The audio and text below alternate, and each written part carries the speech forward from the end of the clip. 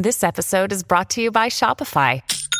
Forget the frustration of picking commerce platforms when you switch your business to Shopify, the global commerce platform that supercharges your selling wherever you sell. With Shopify, you'll harness the same intuitive features, trusted apps, and powerful analytics used by the world's leading brands. Sign up today for your $1 per month trial period at shopify.com/tech, all lowercase. That's shopify.com/tech.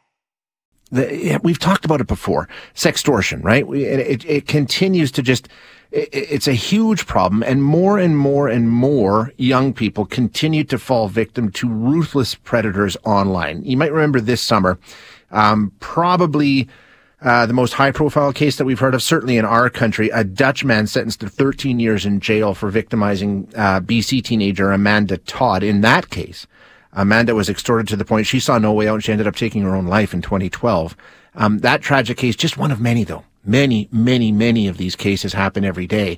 Global News in Calgary recently spent some time focused on this issue, and you'll be able to see it this weekend in the new reality featuring Global Calgary anchor Dallas Flexhog. She worked with producer Krisha Collier on this feature, and Krisha joins us now. Krisha, thanks so much for being here. I appreciate your time. Oh, thank you for having me. It's such a big problem. Let's just define exactly what it is that we're talking about here. Sextortion, we hear it. What exactly does it mean? Well, sextortion is like a form of online blackmail where criminals deceive children and teens through various digital platforms to obtain explicit images. Victims are then extorted for money and more material. And basically it starts, they run into people online, and it usually is pictures, right? They send them a picture. Now they've got the picture, and it's like, well, do this, and it just goes from there, because now they've got these pictures and they threaten to basically ruin their lives.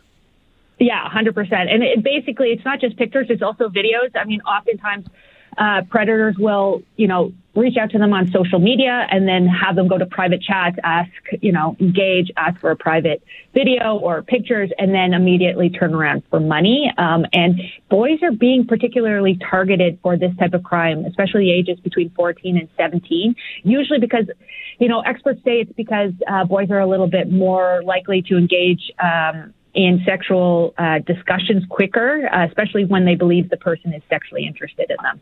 So it's boys primarily that are being targeted right now, but like the vast majority, right? Yeah. We spoke with an expert from cybertip.ca, who's Canada's national tip line, and they were saying that 90% of the calls that are coming into their tip line is from boys. 90%. Yeah. Like I said, you spend time with the police units that are focused on this and trying to fight this, and I imagine it's a huge battle. How do they do it? What are they working on? Well, we spent some time with the Southern Alberta Internet Child Exploitation Unit, ICE for short.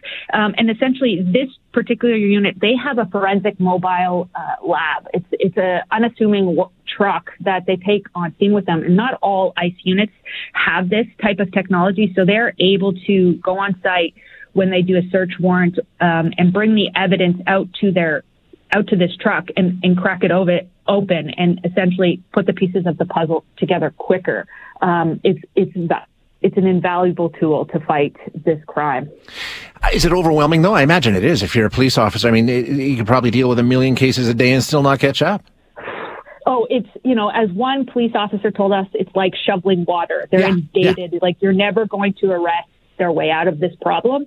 And I think education is a really big tool that they're trying to have the public understand, is like, have conversations with your children, have conversations, with other parents. We spoke to one whose child was sextorted, and she really wanted to tell the story because she's worried that other parents could fall victim just like her own child. Yeah, and that's just terrifying. Is it for any parent? That's a terrifying thought. We mentioned that it's overwhelmingly boys right now that are reporting this, but that doesn't mean girls are immune, right? They're targeted too.